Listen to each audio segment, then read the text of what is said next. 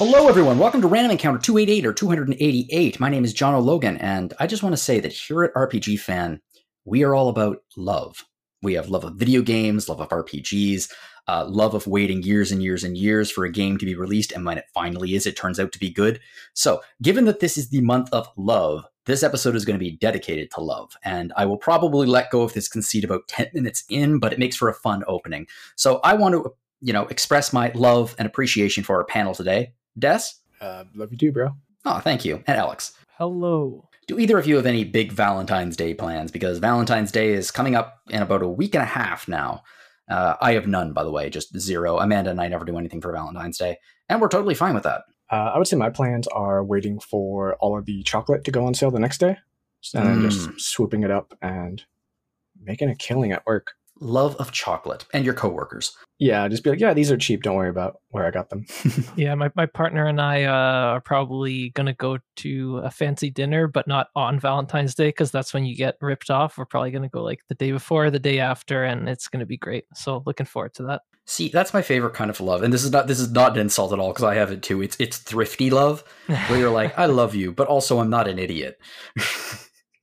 And I am going to not spend all of that money when we don't have to, and instead we can get the exact same experience for far cheaper the next day. So for both of you, whether or not you are going for a delicious, delicious romantic dinner after Valentine's Day, or whether or not you are getting all of the chocolate after Valentine's Day, much love to you. And now let's start talking about a game that Des has I would say, you've had a love-hate relationship with it for years, because we keep making you write the most anticipated for 20xdx blurb every year for it. And that is Grand Blue Fantasy Relink. So Grand Blue Fantasy Relink has been on our most anticipated list in 2020, 2022, 2023, and 2024. Des, you wrote the blurb for the last 3 years, so 22, 23, 24. We were planning on making you write it for our most anticipated of 2025 list as well. What happened? What? You're not going to be writing it next year? I mean, I can still write it. I pretty much wrote up one as preparation, because I was expecting this to get delayed again. There's a large part of me that still refuses to admit this game exists. So listeners, I would just take everything that Des says here with a grain of salt, because it might just be all lies or some kind of deluded fever dream based on us making him write it for so many years. I can't believe this finally got released. Yeah, it's been such a long time, and it's weird because when you think about like, oh yeah, 2016 was only 4 years ago, and then you're like, no, it's not. That was like 8 years ago. Yeah, more importantly, it's not just that I can't believe this got released, it's that I can't believe it got released and it's good. That's not supposed to happen. Anyway, okay, so a little bit of background here. Grand Blue Fantasy was a mobile turn-based RPG released in 2014, became a massive hit in Japan. It was compared to a lot of early Final Fantasy games, though it had some rather exploitative gacha elements, which actually, I believe, caused some controversy and changes of law in Japan because of them. Anyway, the game spun off into an anime adaptation in 2017. There was a 2D fighting game named Grand Blue Fantasy Versus Rising that was released just a few months ago in December 2023. But the game that we were all waiting for was Grand Blue Fantasy Relink, which was announced in 2016 as a collaboration between Cygames and Platinum Games. Then Platinum dropped out of the project in 2019. Then presumably COVID happened, which caused likely many more delays. And then there were more delays after that. And now it's out. So Des, after 7 years, was it worth the wait? I would say it's lived up to the expectations over the 7 years, but it's hard to say if like it's worth waiting 7 years for any game. Nothing is worth waiting 7 years, but it is a good game. Yeah, and what's also kind of crazy is that it's releasing in the worst time period that it possibly could, because there's Like a Dragon, Final Fantasy VII Rebirth, there's also Persona 3 Reload, and then Dragon's Dogma is very close, and then like 5 or 6 more RPGs that are all launching in Q1. So it's like, after all this time, it has all this time to shine, and then there's just like a dog pile of every other RPG in the world on top of it. So I guess it's got something going for it when it's like still able to, stand atop that pile for until the next couple weeks. Yeah, in a weird way, it'd be like, wow, they really dodged a bullet by not releasing in 2023, because that year was packed. But then they released it in February 2024. The rest of the year is actually, I mean, there are some interesting games coming out, but at the moment it's fairly barren. We talked about that last week actually, but I suspect that come not E3 2024, we'll be seeing some more big releases announced. So let's just talk about Granblue Fantasy Relink and not the massive amount of baggage that comes with this game. You mentioned in the review that it blends together a lot of different action RPGs, Ys, Tales, Monster Hunter. You also said that you enjoyed it more than Final Fantasy 16. And you liked 16 as well. So what about this game? If you like any of these titles, any of these series, what about this game will make you want to play it? So I think one thing is that when it was first announced and we talked about like Platinum Games being on it, even though Platinum was either kicked off the project or stepped away, this still feels like 100% of a Platinum game. And so if you like character action RPGs or just, action RPGs in general, like this takes a lot of elements from like Ys and Tales and Monster Hunter, and even stuff like Final Fantasy 16 as well, which we can talk about a little bit later. But it just kind of combines everything and feels like a greatest hits while still having like its own identity to it. What's also interesting in terms of like identity is that there's so much crossover in terms of the like mythology that they pull, because like they pull a lot of our mythology from Earth, like Final Fantasy does. But there's a lot of crossover to where you'll be fighting some of the same name characters, like Scarmleone from, I believe, Final Fantasy IV. I believe it's pronounced Millen. Millen? It's Millen. Sorry, that's a Final Fantasy II joke. But it's kind of funny that this, and I do mention that I liked it a lot more than 16, and I really like 16, is it kind of feels like everything I wanted 16 to be, and I can elaborate that on a little bit. But it just combines everything and feels really good while being a very like tightly paced and just kind of like frantic action game that feels like Platinum made it without having the Platinum weirdness to it. Do you need to play the original game to enjoy this? Because it's technically not a sequel. It's not even it takes place in the same world as the original. So are there any like crossover characters or areas, that kind of thing? So you don't have to play it. So what's interesting is that even though it's a sequel, it's kind of far along in the storyline to where everything that happened in like Granblue, the mobile game, and the fighting game, you don't really have to know. I went into this knowing extremely little. All I know is that my two favorite characters from the fighting game, one of them's in here and the other one's not. So what's also kind of nice is that, and I mentioned it in the review, is that you don't have to know anything. And the glossary system is very useful to where you can just press square real quick and be like, what the heck is Tempeal? What is this church? What is this person? I love when they include that feature in games. Yeah, and in Final Fantasy 16, it helped a lot where you can just pause real quick, see what this flower is, who this person is. So it really helps with trying to understand the world. But the best part about Granblue is that they have these little fate episodes to where you get either like a short story, it's usually like a minute or two, from the perspective and voice of the character that kind of says like, here's who I am, here's how I got here, here's how I joined the crew, and here's what I'm doing now. And then it kind of goes a little bit further into what they're doing during the time that the actual story in Relink is going down too. Because not all the characters in the game, there's like 19 or 18, they're not all in the cutscenes, because that would be crazy, because a lot of them are very highly produced, pre-rendered cutscenes. So they can't account for every configuration. So it is a little bit weird, but they do the best they can, and I think it works great. How is the story? It's pretty good. Actually, what did I give it? Let me scroll down a little bit. I think you gave it a 90. Yeah. So the character interactions, so I'm also including kind of the backstories of the characters, because some of them are like kind of heartbreaking. Like there's the guy with the eye patch and the beard, if you've seen him. Eugen, he's a sharpshooter and he's like 50 years old. And so it's great to have like an older... Wait, is he 50 years old, or is he like RPG 50 years old? So he's like 27. Quite literally 50 years old, but he looks like RPG 27, if that makes any sense. So you know how Sid from Final Fantasy is like what, 30 years old, and he's got like achy back and a cane. He looks like he's 50, yeah. Yeah. So the opposite of that. Yeah, so he's kind of a mixture. But when I was reading his backstory and, kind of getting the story from him in first person, it's kind of a little bit heartbreaking on like what happened to him. And he's the last character that I thought I would care about, because he's kind of just like, oh yeah, I'm the drunk. And then you kind of find out why, and you're like, oh, well, sorry, dude, but we'll get through this together. Reason to be. Yeah. So it's been really interesting to kind of get the backstory in pieces of every character and then going through the game itself. But the story overall, I thought it was pretty great in how it characterizes all of the like characters, especially the captain and Lyria, who's the blue-haired girl.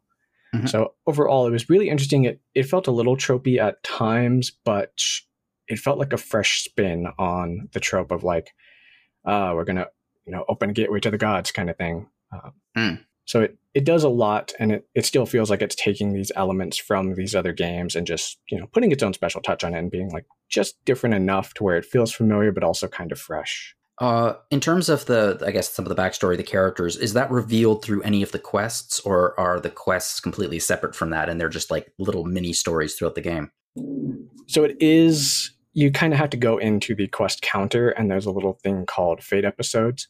But there is a gameplay relevant reason, or like encouragement to do it, is that you get stat boosts, you open up new slots, you get equipment and things like that from these episodes. So it's also where you pick your favorite character and you're kind of like, well, what's their deal? If you have no idea who they are, you'll kind of dig into who they are, and then just, buff them up and just kind of get a feel for them, like who they are and why they're maybe talking like a jerk to everyone all the time, and why everybody just kind of brushes it off. In terms of, like you were mentioning, slots and things like that, it seems like Relink offers, really surprisingly so, because I mean they're defined characters in terms of their personalities, but a heck of a lot of customization for characters and their builds. How do the skill trees work? So every character has 3 skill trees essentially. So there's offense, which is offensive, and defense, so you can get skills from either of those trees. And so it also depends on, like, if one character is more of a tank who kind of takes more damage and heals more and has higher defense, a lot of their skills might be based on the defense skill tree. But you also have a skill tree for your weapons, but it's not really a skill tree, it's just a straight line. So you can put points. Skill branch. Yeah, skill branch. So it's like a skill tree with 2, trunks and a branch. But you can put a lot of points. Basically a dead tree at that point, really. Yeah. But what's also interesting is that the weapons, so I believe there's 7 or 8 different weapons for each person, and each weapon specializes in a certain thing. So one might be based on critical hits, one might be based on defense, one might be based on like stun damage. So you can level them up, and some are a little bit stronger, some might specify in certain like areas. So with your skill tree, you can kind of tailor your character out to be a little more focused on offense or defense, and then eventually you'll have everything. But then with your weapons, you can kind of tailor your style a little bit more towards like crits and things like that. Like one of the characters I mentioned in the review is Cagliostro, who is an alchemist who is very old, despite her appearance, but she keeps transporting herself into new bodies. But she starts with a fairly high crit rate. So I decided, screw it, I'm just going to go full on crit with her. And it paid off very well, because I just kind of tailored everything I was doing towards that. But if I had a different weapon, I can tailor her towards stun, or make her drain HP, or heal the party. Just all of this customization around a character that is like a known quantity in game, of like, it's kind of like making Cloud or Tifa do something they're normally not supposed to do. So like if you want to make Tifa a healer, for example. So you can definitely do that kind of thing. Can you respec after you're done, or are you locked into one path once you start? So you don't have to choose either tree, but I haven't checked if you can get your points back. But everything's cheap enough, and you get so many points along the way that you can just get everything. And so you don't have to pick offense or defense. It's just more like, when you're unlocking, do you want to focus more on offense first? And then you can go back and get the defense ones. But what's also interesting is that a lot of the trees, the 2 trees, you get them in chunks. And so you only get about 50% of the skill trees. until you hit credits, and then the rest is opened up way later in post game. Oh, okay. You mentioned in the review something called the sigil system. Yeah, so those which is another way, I guess, to develop your characters. Yeah, so you'll get sigils, and they're just things that you equip to your character, and they might do more crit or hit more damage to weak points, or you might drain HP, you might charge faster, or you might do more damage with charge attacks. So there are a ton of these sigils, and you level them up, and you can also just kind of, I believe it's as you're using them, you can level them up. So like the more you fight with, your critical sigil on, it'll rank up and be stronger and stronger and stronger, or you can get materials and just rank it up yourself. So with the Fate episodes mentioned earlier, you can get more slots to set more things up. So you kind of learn about your character, get more slots, and then just kind of make them like a walking like death machine. See, I really like that. I like the idea of being able to upgrade your, I guess in this, their sigils, but accessories, for example, with you. So you do grow attached to certain accessories after a while, and that you don't need to leave it behind. You can bring it up to your level. I like that. Yeah, and with the rarity, there's going to be the common, uncommon, epic, legendary, all that jazz. They have certain caps, so you might have a sigil that's like charge damage up 20%, but it only caps at level 7. So you might be on the hunt for maybe a higher rarity one that has a higher cap, because once you level it up, you'll maybe do 30%, 40%, 50%. The numbers get really big later on. So it is kind of nice to spec in that. Or once you're done with it, like maybe you found a better one, and then you think, oh, another character on my team could really deal a lot more damage if I give them this charge sigil as well. So it's kind of nice to give your other characters hand-me-downs, or maybe just kind of retool the system because maybe you got something nice and shiny that sounds better on paper. So it's a really cool system to kind of keep you experimenting and then being rewarded for trying new things. Well, the end point of all of this, of course, is to prepare your characters for battle. And this is an action RPG with party. So it's a party-based action. It's a party-based action RPG. How does the combat system here work? You mentioned that it's super, super fun. I think you mentioned you enjoy it a little bit more than Final Fantasy 16's in a way, which is saying something, because, Final Fantasy 16, as I understand it, is the combat was the best thing in that game. Yes. So 16, the combat in 16, it kind of felt like you were playing Devil May Cry by yourself, and then the AI was just kind of there helping out a little bit. Mm-hmm. In Grand Blue, it kind of feels like you're all contributing towards something. So the combat is like you have your basic attacks, your heavy attacks. But what's interesting is that every character plays completely differently. So like in the screenshot in the review, you might see the captain or Jita, and then Catalina, Oregon, and the mage Io. So they all play like from their completely different games. So like Oregon is the sharpshooter. He can just jump into third person mode, throw grenades, shoot them in midair, set all these status effects. While like that's really cool. Yeah, and while like Catalina, she's kind of a little bit more focused on like ice attacks and being like the tank, but she can also summon like this ghostly specter thing called Ares and share her buffs with the party. So she's very different than the rest, and her combo systems are completely different than like the captain, who's kind of your basic hack and slash light heavy kind of character. But the captain has their own system as well, where the more combos they do, then their skills get stronger over time. And then like the mage, for example, Io, she can charge her attacks, she can charge and then quick cast into other things. She can set down like a little glyph on the ground that grants people the ability to not get interrupted. So there's just a lot of different gameplay styles, and so that's only 4 of them out of the like 17. That's a lot. Yeah, and some of them are more technical than others. Like there's one that I still can't really get the hang of, which is Zeta. She's the red armored, blonde haired spear user, so she's basically a dragoon from Final Fantasy. Mm-hmm. And she's based around like specific timing that I am awful at doing, and so every time I jump in the air, I'm like, I'm going to hit all 3 of these perfect attacks, because you get a reward, essentially, when you hit all 3 of them perfect. But I always fail on the second one. But occasionally I'll get the third one. So it's nice when it happens, but I am not good enough at that. With that many playable characters in the game, I suspect that I would imagine it's difficult to play them all more than, because I mean, obviously, eventually you're probably going to land upon, at least I would if I was playing this, like the 4 or however many characters are in the party that best suit my style, that I like the most, that I find the most fun. And I'm sorry, the rest of you are just going to have to wait by the pub. Is that the case here, or was pretty much everyone really enjoyable? So it's kind of like what you mentioned before, where you'll kind of settle on your party that you prefer.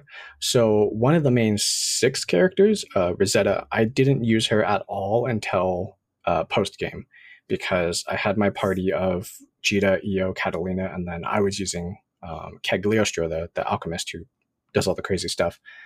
And so I was just dumping points into my current party, and I kind of set some people by the wayside.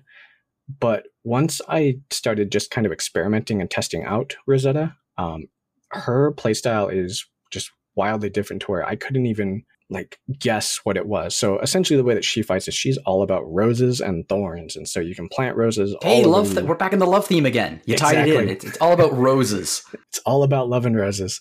And so she kind of sets these like roses down on the battlefield, and then they attack the enemies and then draw the enemies towards them. But then the roses level up and then they explode. It's like playing a tower defense game in the middle of like playing an action game as well. So everyone's like weird, and it's really, really exciting and fun. Which character do you find? Okay, let's go with the love theme. Which character do you love the most? I think Io, the little mage, because she has all these wild like charges, but her, like in terms of gameplay, she's one of the most fun along with Cagliostro. So I've been on this like kick lately of playing mages in games, because I've spent so much of my life playing like the dual sword assassin in pretty much any game that I could.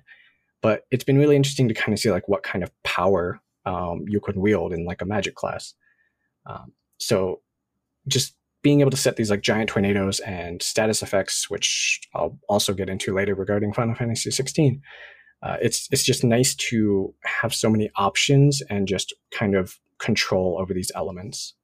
But there was no character that I disliked, but granted, I've only played about 8 or 9 of them, so I've still got a long way to go before I find out if I really hate someone's style. I know it's a fairly common name, but whenever you say Cagliostro, my mind immediately goes to Lupin the Third, the Castle of Cagliostro. Have you ever seen it? I have not, but I know Cagliostro from, I believe, Symphogear, which is basically magical girls and giant robots combined into one almost. But that's a story for another day. Pretty much everything is. I am not a fan. I don't dislike anime. I'm not a fan of anime, but I do have to admit, Castle of Cagliostro was a damn enjoyable movie, and I think it was one of Miyazaki's first films, actually. It's great. Maybe even his first. It was a lot of the style of it was apparently an inspiration for a lot of action scenes in movies. It's said to have one of the best car chase scenes in movie history. I am going to note this down. It's great. It's really great. It's a 1979 anime, and it doesn't look like it. It's pretty damn fresh. I really enjoyed it. I watched it a few years ago at the cottage. Every year, Amanda and I go up to the cottage, and we would just watch a Miyazaki movie. I mean, we would watch a bunch of movies while we were up there, but every year we would watch at least one during the trip, and that was the one from a few years ago. And now we are out. Well, until the new one comes out on DVD.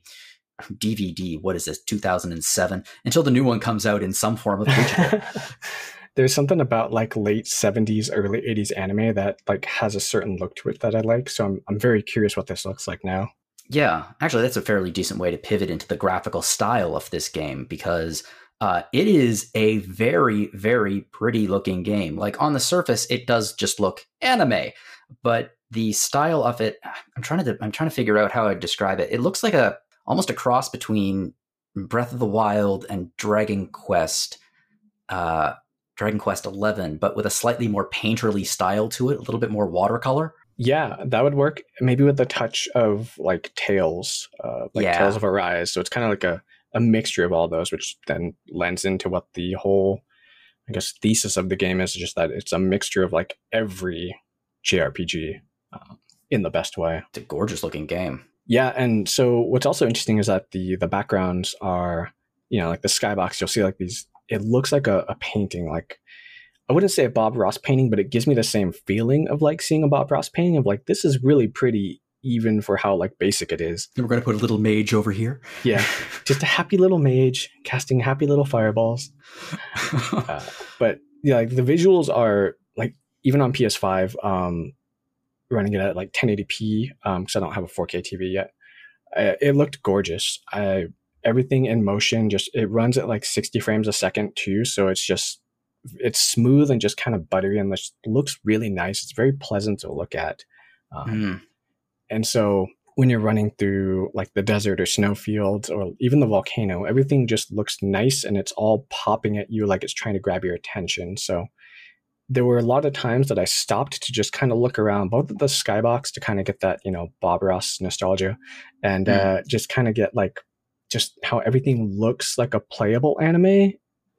It's just very smooth and bright, and I really like how it looks. It's very, very pretty. How outside of the graphical style, because the game looks gorgeous, how do you feel about the design of the game in terms of like, I would say the UI in terms of, because I've watched some of the combat and it can get a little bit busy, not like super, super unbelievably busy, but it can get a little bit busy with all that's happening on the screen.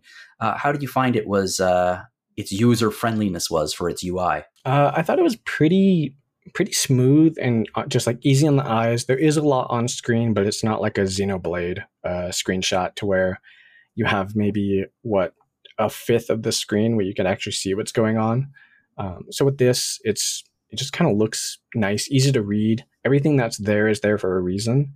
So it can look busy, but when you're in the middle of battle and kind of focused on what's going on, nothing feels overwhelming. So you can just kind of look over, check your link gauge. You can check your HP. Everything feels the right size and it's not too intrusive. So I think they did a stellar job on just kind of the UI in general. And just the look and feel of it is very kind of cohesive and it fits into everything as well. So like when characters are talking, you'll see the little portrait of them down in the bottom. And it never feels jarring or out of place. It all feels very well thought out. One of the defining parts of Grand Blue Fantasy, the original Grand Blue Fantasy, was the music. Much of it was composed by Uematsu, which is one of the reasons I think it was compared to early Final Fantasy. Now, I don't believe he composed the music here, but that's a pretty high bar to live up to. How's the music for this game? So with Uematsu, I believe he only worked early on, like you said. So his protege, Narita, has done, I would say, the vast majority of the soundtrack here. And it's great. I really like the music. It kind of fit perfectly. And I've had a lot of the tracks stuck in my head. But even though I'm very high on the music and I like it, I can't name like a song versus like if I'm listening to like an Atelier Games soundtrack where I can be like, oh, this is, this exact song that plays at, this point in the game. So it's definitely very good. It's hard to say it's great, but it's not like the greatest thing you've ever heard, if that makes any sense at all. Like, and there's no bad songs. Everything feels good. They make the battles very exciting. The towns feel really like just kind of wholesome and welcoming. But they do get stuck in your ear, like as earworms do. Yeah.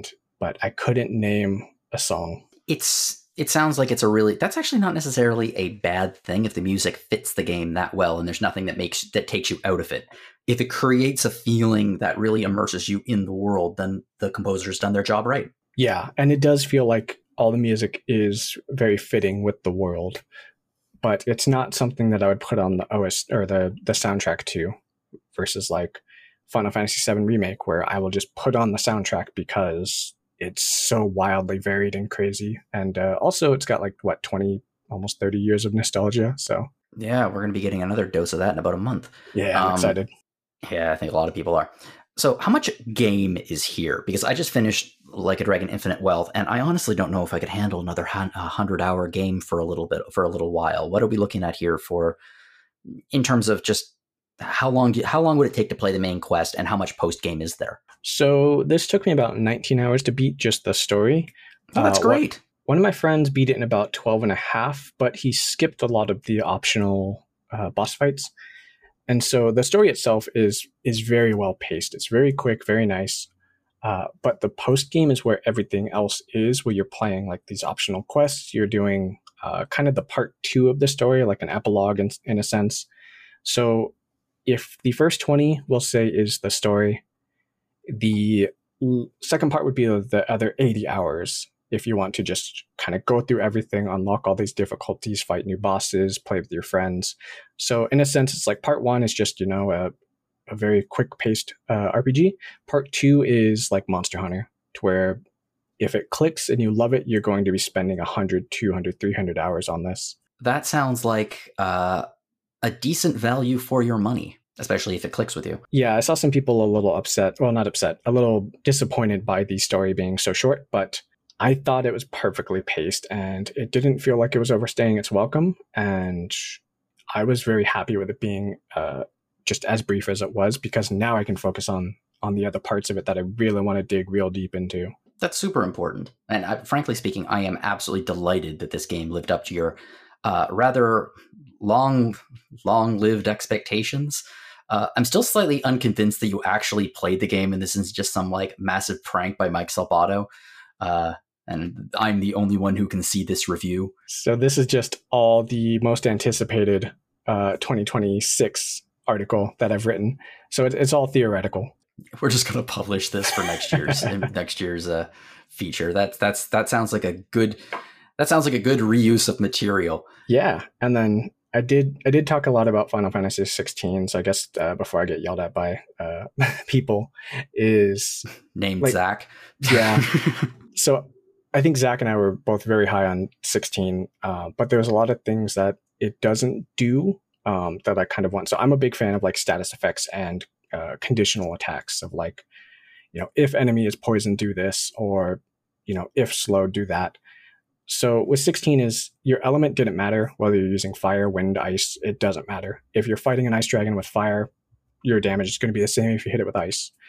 So in Grand Blue, you do more damage with your elements. You don't get punished for doing, using ice against fire. But what's really nice is being able to slap like slow, poison, paralysis, defense down, attack down, any other stat down.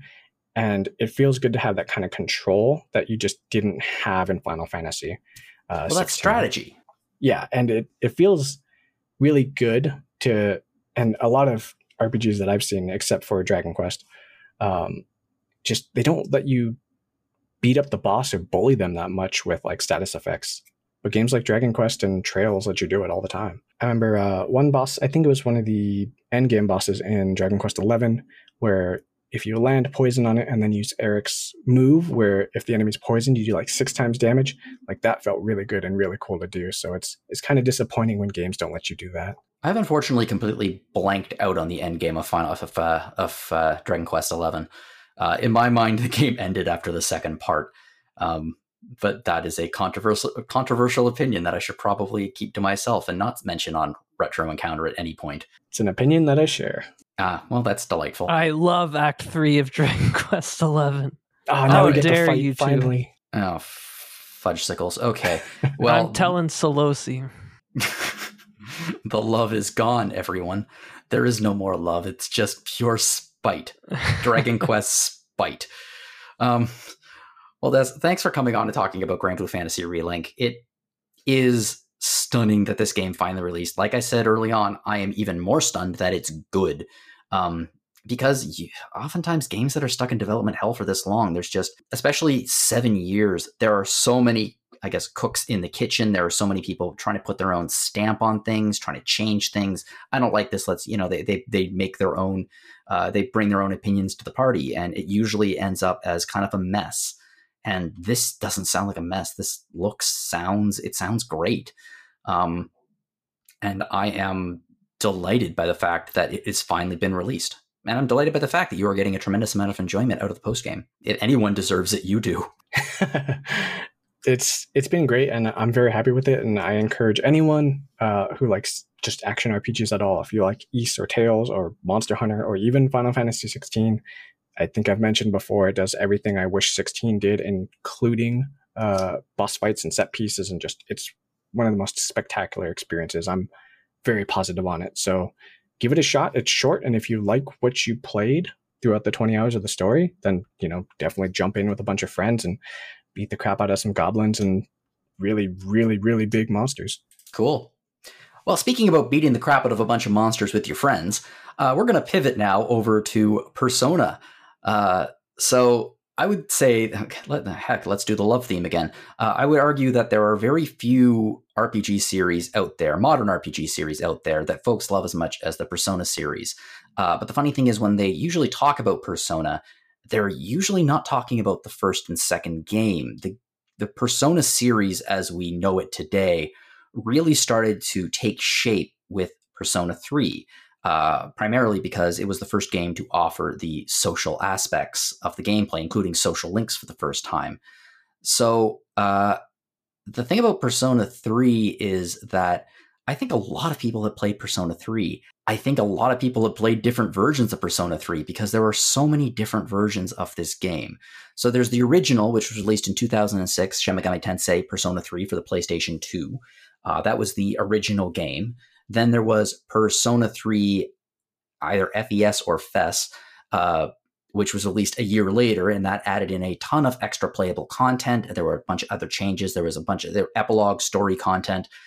Then the version that I think most people might have played is the Persona 3 Portable for the PSP. It was released in 2009. And I guess you could say it was an abridged version of the game. It cut all 3D exploration out of it. It cut out animated cutscenes. But it also improved the battle system by allowing you to control the entire party. And uniquely in the Persona series, and with much fanfare, they allow you to play as a female protagonist. So now we have a brand new version of the game, which many people, including the person I'm about to talk to, says is kind of the definitive, this is the version of the game you should play, and that is Persona 3 Reload. It is a remake of the original version of the game, so there's no content from any of the other versions, which unfortunately means no female protagonist option. However, it seems like this remake, Persona 3 Reload, lives up to the sky-high expectations set by Personas 4 and 5, and it delivers a game which lives up to the original while also bringing it up to the standard set by the more modern entries of the game. Now, Alex, you have some Persona 3 experience, right? Okay, actually, my first question for you is, how do you pronounce it? Is it FES or just FES? I go with FES, but it depends on what state or province you're from. Because FES means butt in French. So whenever I say Persona 3 FES, I'm like, okay, so FES. We'll go with FES. Which version of the game did you play originally? I originally played... So it was actually a bit complicated because... What's possibly complicated about the complete thing I just described? Well, it's complicated. So I actually started... I tried Persona 3 Portable when I got a PSP. And I hacked it, and I got it for free. So I gave it a shot there, and... That's not allowed, by the way. You shouldn't do that. Sorry. It's only allowed on the DS. I mean, no, it's not allowed. My bad. So yeah, I tried Portable on the PSP, and the whole lack of an explorable 3D space for the game world just kind of put me off. I was really excited to finally play Persona 3. It was on my radar ever since it originally came out on the PS2. But I was a little kid who didn't have money for games, and I probably wouldn't have been able to purchase a mature rated game under my parents' guidance at the time. Mm-hmm. So I played Portable in secret with my PSP. One of the advantages of that particular console. Exactly.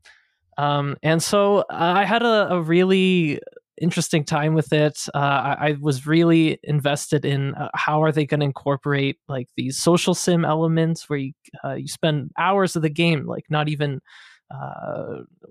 without any even potential to run into a monster, and you're just interacting with characters. That was so cool and fresh and appealing to me. Yeah, it's one of the reasons I like JRPGs in the first place, is because you had this party of characters and you got to hang out with them throughout the game. So Persona 3 just had an immediate appeal for me. But I didn't like the visual novel kind of format. I've grown more into liking visual novels and things like that in recent years, but at the time it was a bit of a turnoff. So I soon was able to get Persona 3 FES on my PS3, and I pivoted to try that out, and I liked it a lot more. Even though I wasn't able to control my party members, I justified it to myself, being like, well, they're their own people. They get to choose what moves they want to do. But in hindsight, it's just like pretty unfortunate game design that leads to some frustrating situations. But regardless, I really liked FVS. And it is my preferred version out of the two. And so, yeah, that's kind of how I got into the series. I then tried Persona 4. Didn't really hit the same way for me, because the thing that really resonated with me about Persona 3 was the cast, and like how like they weren't necessarily all like friends, but they were like brought together to fight these supernatural shadows that were emerging from this spooky tower called Tartarus. And I just loved the dynamics between them. They felt like such a believable cast to me. It was really like blew my mind as a whole party. Based on your description in the review, it kind of reminded me a bit more of a found family sort of group, where it's not necessarily everyone gets along, not everyone's best friends, but they're together. They're tied together by their circumstances. Exactly. And they learn to work together and they grow together. And unlike 4 and also 5, and I don't want to like say I don't like 4 and 5. I think they're great games. But they have a lot more of just a let's go gang kind of dynamic between the party. They heavily focalize the main character as kind of the center of that party, where everybody else is kind of just like a node who comes to the center first and foremost. But in Persona 3, the characters have like, some of the characters have histories with each other, and they have their own kind of arcs that they experience together, and just like a way that the 4 and 5 just didn't quite hit with me in the same way. So I was really excited when they said this remake was getting out, because as much as I love Persona 3, I have to own up to its flaws. The fact that Tartarus was originally a huge grind, the fact that the battle system not being able to control every party member was a bit of a problem. And I just never went back to the game, because I had to acknowledge that it's kind of flawed. And especially as years have gone on, those flaws have become more prominent. It's fascinating to me that this game really does, as I said earlier, it stands as a transition point between its origins as a Shin Megami Tensei spin-off and what the series would eventually become with 4 and 5. And in this particular remake, it's really pulling from 4 and 5 in terms of the upgrades to the gameplay, the visual design, that kind of stuff. How would you say that, I guess, that modern infusion of Persona improved the overall experience? So it just made it like way more playable. Like, you know, time, it changes the way we look at the video games we play. It changes the way we can experience games of old. Some games age better than others, and all of the kind of quality of life features and the new like presentation that you get with Persona 3 Reload. I was going to say that the presentation, I'm not even talking about the graphics here. I just mean the visual design. It's much more in line with Persona 5's, very eye-catching visual design, but it still maintains its own style. It doesn't look like Persona 5, but it looks like Persona as I picture Persona to be. Absolutely. Like, I think 5 really just made the most of like the kind of UI style they were already getting at with 3 and 4. So while some people might be a little bit cynical about Reload being like, oh, it's just turning Persona 3 into Persona 5, it's like, no, this still feels so much like Persona 3. It's just they have learned from everything that they've achieved with 5 and brought it back to this remake. And I think it works out great. I think the game still retains its identity. It's not just Persona 5, but blue by any means. Yeah, it has a very blue color scheme, but it maintains those sharp angles and the things that are kind of askew, and it looks like a Persona game. So it's really cool that they have successfully combined the visual identities of these two games, bridged by 10 years, about thereabouts. No, 15 years or thereabouts at this point. Yeah. You mentioned that, I mean, what you really fell in love with when you originally played Persona 3 was the cast. And obviously, Persona games are well known for their social link system, where you get to know the cast better, a one-on-one. In terms of the characters in this remake, did they change any of them, or are all the characters still there as you remember? So the social links are, for the most part, unchanged. For the most part, you're going through like the same stories that you experienced if you played the game before. They experience the same arcs, and most of those arcs are like, were good in the first place. So I don't really mind that. A couple of the arcs are a bit more questionable and leading to some like eyebrow raising moments and some mean-spirited representations, which is just an unfortunate byproduct that the Persona series has had. Yeah, it's one of the things that's always turned me off playing them, to be honest. Yeah, they did at least, like in terms of representation, they did at least remove the like transphobic scene that originally occurred on the beach sequence. I read about it, yeah. Yeah, so that's thankfully been changed, but one of the social links in particular, like it's all just based, like a lot of it is just based on like fat phobic jokes and representation, which kind of sucks and has aged very poorly. But like other than that, like for the good social links, the more well-written ones, they are more involving than ever before. Like social links, especially coming from 5, I thought I was going to be disappointed. I thought it was going to be a downgrade based on what I remember from them, from playing Persona 3 so many years ago. But with the new kind of production value, the way that the scenes are reshot, the way that characters are more human in their proportions and their visual representation, and the fact that there's like full voice acting for the social links now, which for the most part is really well cast and performed. I thought that just made like these social links shine in a way that I didn't even register in my memory. Like it just seemed a lot better than I remember the social links, other than the bad ones. That was another improvement. And but most importantly, I think people would want to know, and also on point for our Valentine's Day theme, the social links that probably got the most change are the romanceable social links.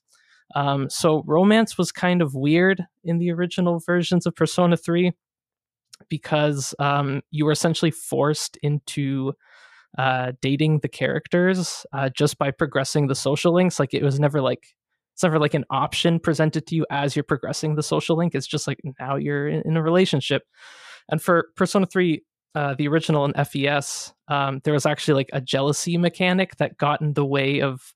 So when you start progressing like one romanceable character's social link, and you get to the dating part, and then you start just hanging out with another romanceable social link, like there would be like jealousy, and you'd have to like amend things with them and things like that. It was just like, it was very clumsy because you actually didn't get to opt into anything, and it just all felt very poorly executed.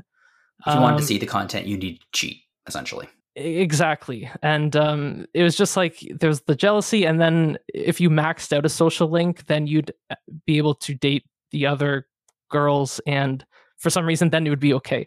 So it didn't really make any sense at all. Now they revamped those social links so that once you get to level 9, which is the penultimate level, you get to the game gives you an option to profess your love, or just to kind of remain friends. And that's way better. It makes a lot more sense. It gives the player a lot more agency to role play the way they want. And it also gives the female characters more autonomy as characters, which is a very nice thing as well. So that was definitely, in terms of the social links, like the main improvement made, and it comes off very well. So there's no downside to remaining friends? Like, do you still go up to the next level and get all the like bonuses from that? Yeah, so even if you remain friends, you still get the 10th level. It's just, instead of being like a romantic engagement, it's just kind of a friend hangout, which is great. So they actually added those 2 different options for the final level. That's really cool, because it would have sucked to be blocked from getting to level 10 because you're not dating. So I really like that change. I like that a lot too. I mean, there are 2 ways to go about it in video games that I think really works. One, where you can romance, but you don't necessarily have to. You can remain friends, like here, or Hades is another one. Like, I think the romance options in Hades are some of the best content in the game, but like, you don't need to. It will tell you, do you want to date this person? And if you don't, there's no repercussions. You can still get to that point. Or like, I don't know, the Fallout 4 version where polyamory is cool and your partners know about each other and they're fine with that. It just kind of doesn't make you into a scumbag liar. Whereas some games do, and just to see all of the content. And I always find that to be a little bit gross. Absolutely, yeah. Anyway, well, that's a big quality of life fix. I would say that one of the other big quality of life fixes in this game, based on your review, is Tartarus. So this is the central dungeon of Persona 3. It was a bit much for many people in the original, I say the original game, and its remakes. But they did dramatically improve it here. How so? Yeah, so Tartarus in the original is a notorious slog.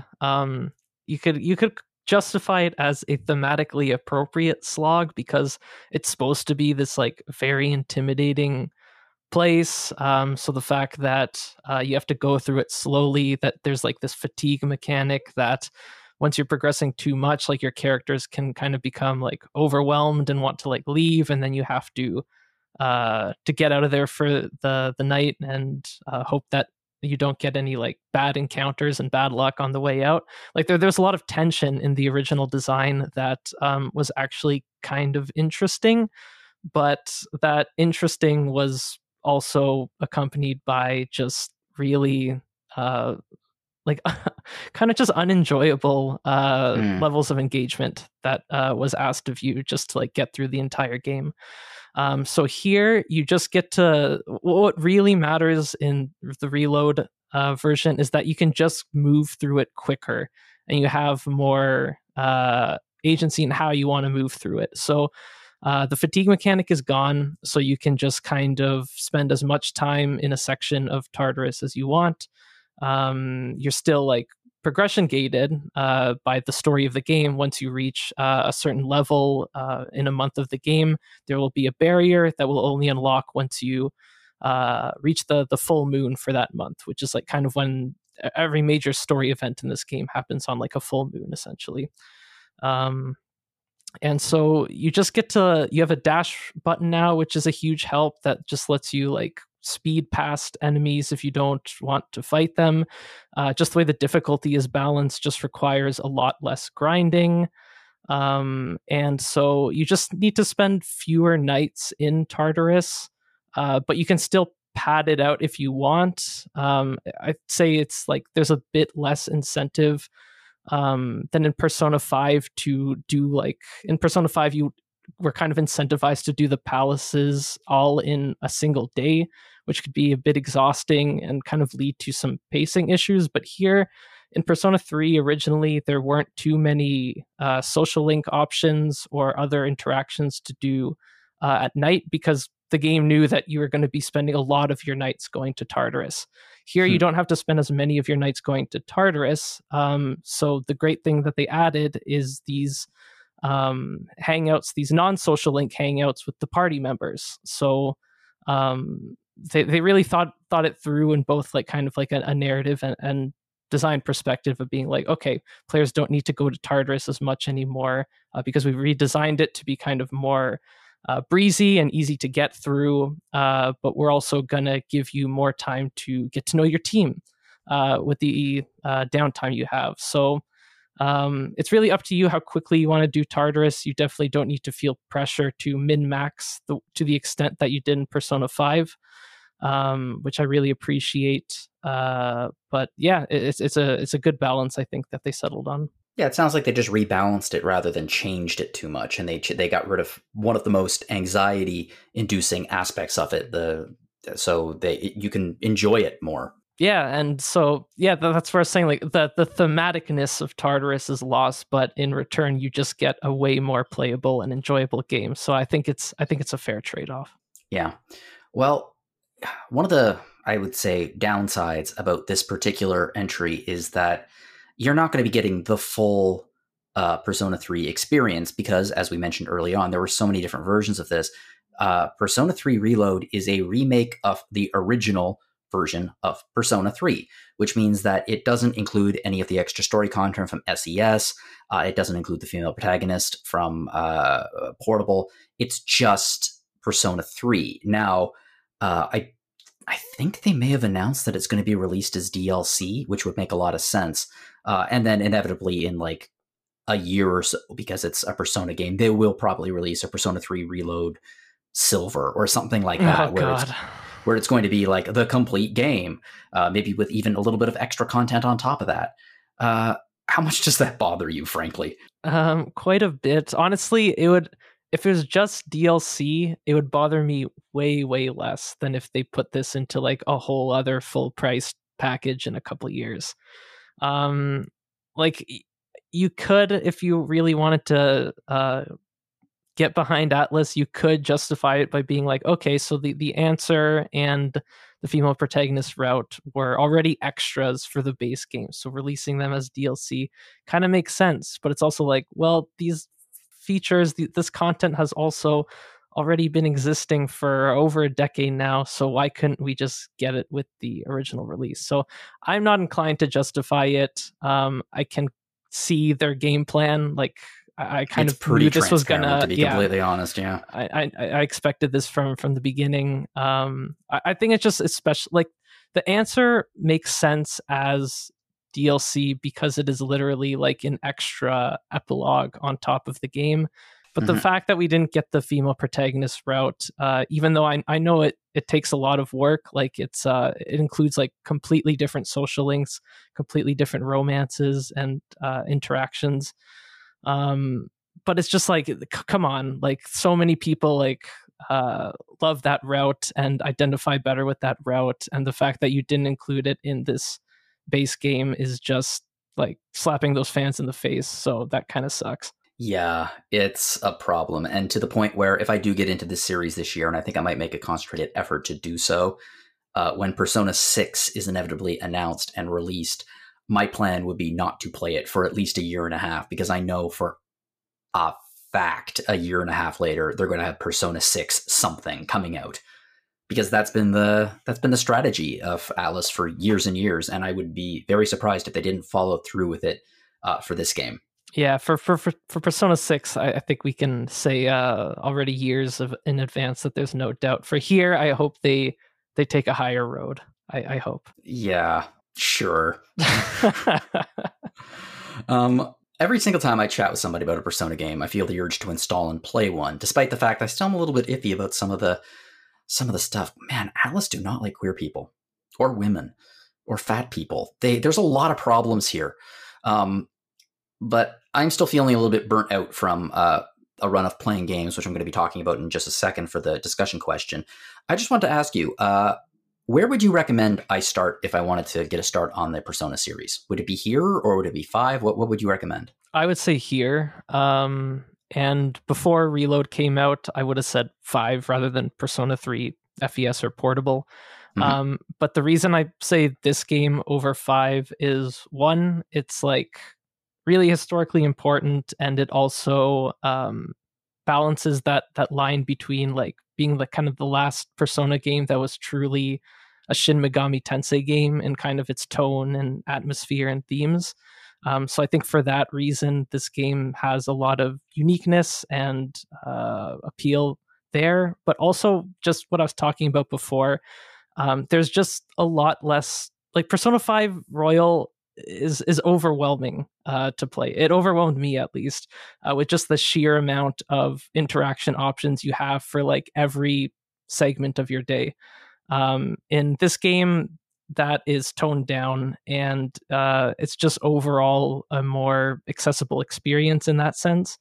That said, if there's something about 4 or 5 in terms of the characters or story that appeals to you better, just you can start there. But if someone just came up to me just like, what Persona game should I play right now? I'd say Persona 3 Reload for sure. Cool. I think one thing we can say for sure is that it probably has a fantastic soundtrack. Oh yeah, it absolutely rules. They actually re-recorded most of it. And I personally think it's great. There are aspects of the original game's soundtrack that were very like mid 2000s edge core, Mhm. but they kind of ironed out some of those edges, and while still retaining like a lot of the soul and style of the original soundtrack, in a way that I think it just sounds better now. So yeah, the soundtrack is absolutely amazing. Go listen to it even if you don't play the game. All right. Well, I'm going to move on to the discussion question so we don't run too long in this episode. Over the last few weeks, I've been knee-deep in some games. I have been on a run, and I've been enjoying it. So I played Like a Dragon Infinite Wealth, which was an absolute joy to play. I enjoyed every minute of it. I had so much fun. If you get a chance to, check out my review. Then I turned around and I finished a game that I started in 2023, which was Power Wash Simulator. Now, I would argue that Power Wash Simulator was not fun or even super engaging, as I was watching YouTube videos alongside it the entire time I was playing. But I will say that it was extremely relaxing to play that game. And then I pivoted again, and I played a game called Astalon. It's a 8-bit inspired Metroidvania, and it was so good. It really it hit me in my nostalgia place. I felt very nostalgic playing that game, so I enjoyed it on that level. And then I played Far Cry 6, which I would not describe as fun or enjoyable, but I would describe it as engaging. I would describe Far Cry games as very engaging. So here's my question. I want to get your takes on this. Enjoyment of the game. Enjoyment is kind of a catch-all term, and I don't think that it tells the whole story. Because I don't think that necessarily all media, movies, books, video games, are designed for fun or enjoyment. It's meant for engagement. So I'm curious, what are some of the games that you've played in the past that you liked or even loved, but you didn't necessarily have fun playing? I mean, I'll mention one I was just talking about, Persona 3 FES. Okay. Like I was talking about, like even though parts of like the design with Tartarus were really tedious in a lot of ways, I kind of appreciated how that like the tense design of that dungeon crawling informed the understanding of the story. I think that's really cool. Like one of the things I'm looking for when I'm playing a game is like interesting like narrative design choices. So like how does gameplay support like what is happening in the story? And that was an element of the game that I thought worked well. And even though it wasn't very fun, it made for a like meaningful kind of experience.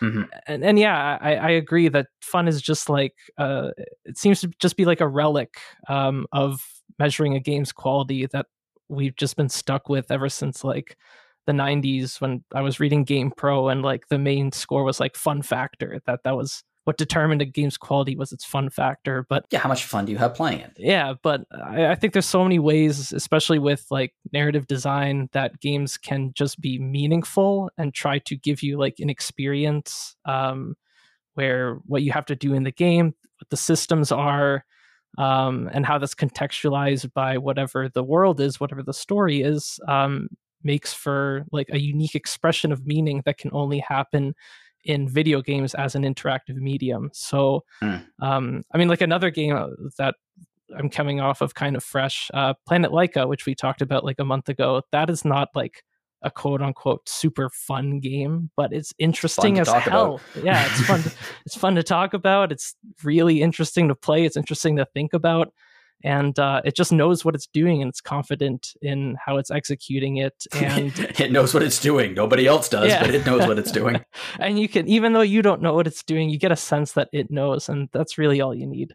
So yeah, I think that we can look at games and appreciate them for so many different things. Fun is one of them that we shouldn't like downplay. Like I could still pick up like a Mario game and say it's like one of my favorite games that I played all year. Oh, yeah. But there's just so many different other ways that we can be talking about games that we don't need to limit it to fun equals quality. No, absolutely. At some point this year, I am going to pick up Super Mario Wonder, and I have an odd feeling that I'm going to have a ton of fun playing it because it's a Mario game. That's what it's for. Exactly. it's not going to make me feel the deep things. If it does, I'll be surprised, but that's not what Mario is for. Des, how about you?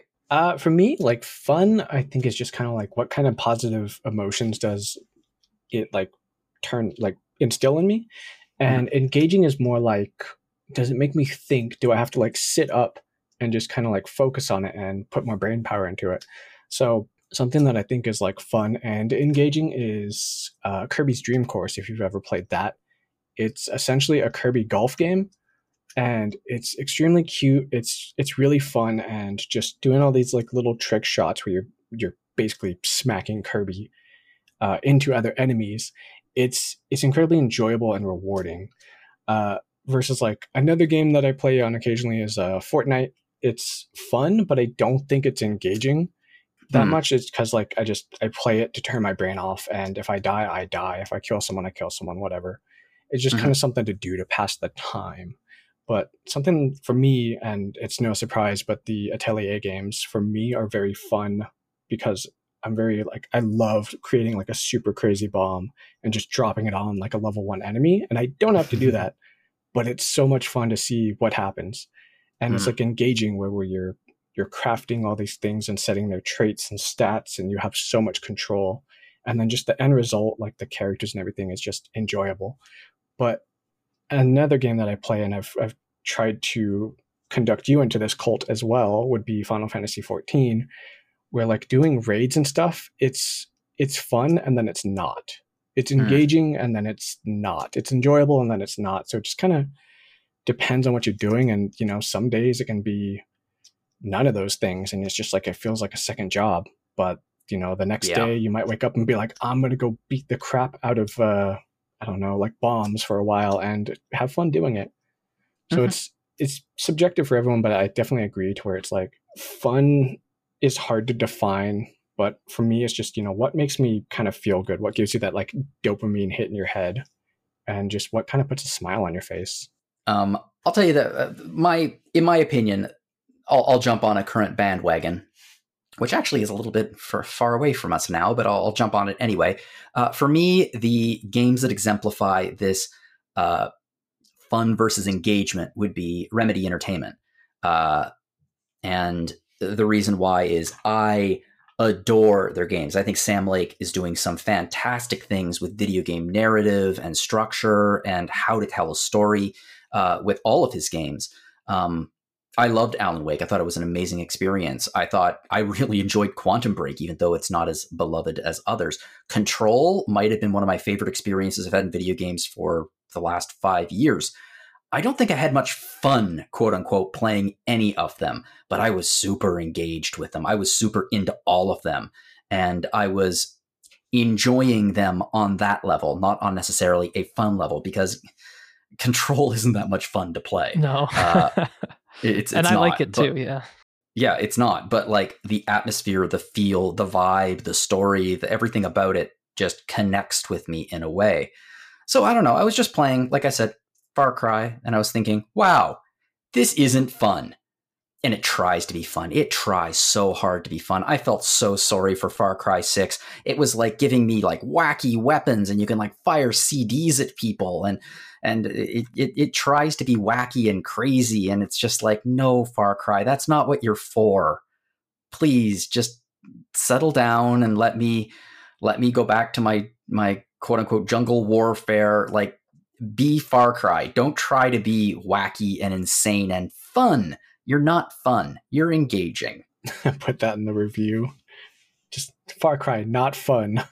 Given the reviews of Far Cry 6, that probably would have ended up in the box. They're not as bad as they are. Far Cry 5 had so much potential, and it was, imagine doing a game about religious fundamentalists in America and not mention gay people.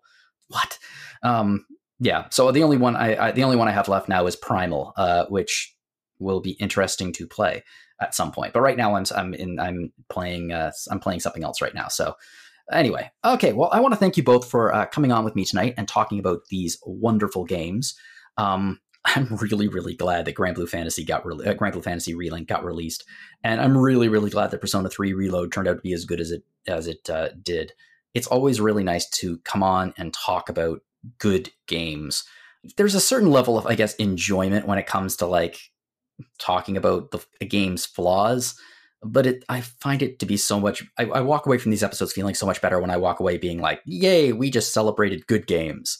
So I'm thrilled to death that they were good, and I'm thrilled to death that both of you enjoyed them quite a bit. One thing that I really like is hearing about why somebody likes something versus if you tell me this is the greatest game in the world, like I don't care. But if you tell me I love this game so much, I am immediately wanting to know why, and I want to experience it too. So that's one thing that I like about RPG Fan. Just is we're often very positive, and I've had some friends complain about how high our review scores often are. But it's like because we look at the positive and like feel it and just want to share that like enthusiasm with it. Like there's no fun in just beating down a game and just being like, this sucks, this is boring, everything here. It's like, if it's not good, I don't want to talk about it. It's one of the reasons I've been so depressed lately with the discourse behind Suicide Squad Kill the Justice League. It's just nonstop depressing. And incidentally, I'm someone who is quote unquote outraged by certain choices that the developers of that game made. I have no interest in playing it whatsoever, but I also don't have any interest in bashing it, if that makes sense. Yeah, it's just kind of there. I will say one thing that I really like about Suicide Squad. I've not played it, but I've never heard of King Shark, and everything I've seen of him in that game, like he's the most like lovable dude. And I was like, I want to find out more about him. So if anything, in that case, watch the Harley Quinn animated series. I'll check that out, and then I really want to see the Joker and Harley like isekai, where they get transported to like what is it, like Sengoku period Japan. So that sounds really interesting too. So, but yeah, I'm a fan of him just from watching this game because I wanted to see how big of a trash fire it is, and I walked away with like this lovable scrunko, as people call them. Yeah, just to follow up on your point, Des, about like the people we have here.